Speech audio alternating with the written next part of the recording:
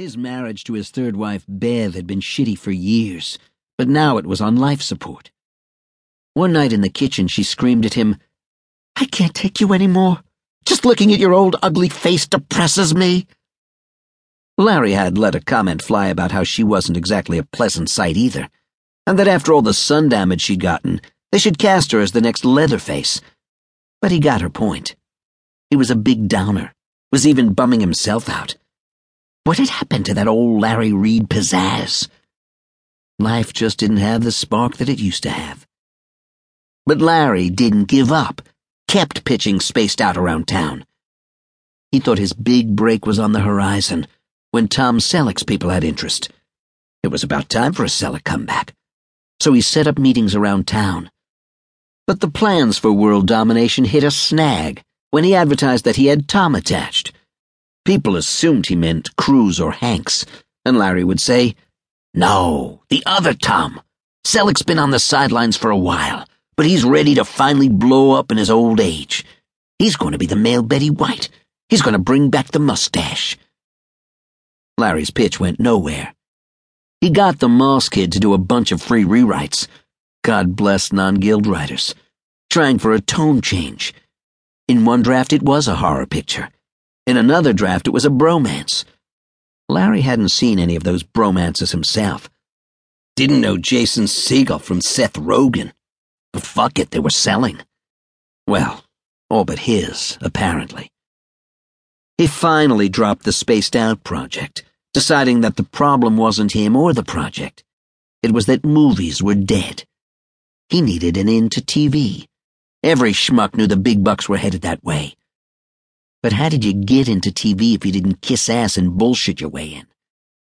His motto was based on a line he stole from Bob Redford in Spy Game. "If it's between you and him, send flowers." Blair had one way or another sent a shitload of flowers. Now, in his West Hollywood office, he stared at the blonde on her knees, doing her best to get him off. The Blue Wonders were not weaving their magic, and he pushed her aside, went, "Fuck it. I'm too creative today to come." The woman, definitely the wrong side of 35, was relieved, got to her feet, and delicately wiped her mouth in a way she hoped came off as sensual. She said, "You are nearly too much man for me, baby." That lie hovered over them, fighting to find some level of entrance.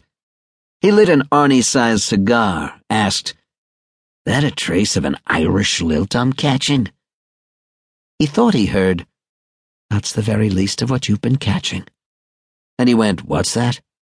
She smiled, said, "I said I'm from back east, but thanks for asking." Was he detecting sarcasm? The woman, Brandy Love, was an actress, of course. He'd met her a few nights ago at some party when she'd spilled a drink on his lap and said, "Allow me to wipe you off." He liked how she delivered the line. Sexy, yeah, but sincere. She was Larry's type. Not too old, with a big high rack. So he gave her his usual BS about how he was a top producer and needed an executive assistant to help out at the office. And then he promised her a role in a hot new project, Spaced Out, which, bullshit flying now, was set up at Fox. As usual, the dumb wannabe had bought all of that crap. "You can go home early today," Larry said, "and you don't have to come back tomorrow. No offense, but I don't think this arrangement is working out." "No worries," Brandy muttered. "I'll just poison you." "What's that?" Larry asked. "I said it was a pleasure working for you," she said, smiling. Larry shook his head, thinking, psycho actress in L.A. Big surprise there, right? She was probably addicted to yoga, in AA, and stalked all of her exes. He sat at his desk, trying to log onto his PC. Shit, these damn machines. He knew how to send email and do that video chat shit. What was it called? Hyping? Yeah, hyping. He was great at hyping. But how the hell did you turn the thing on? "Shit," he said. "God damn it.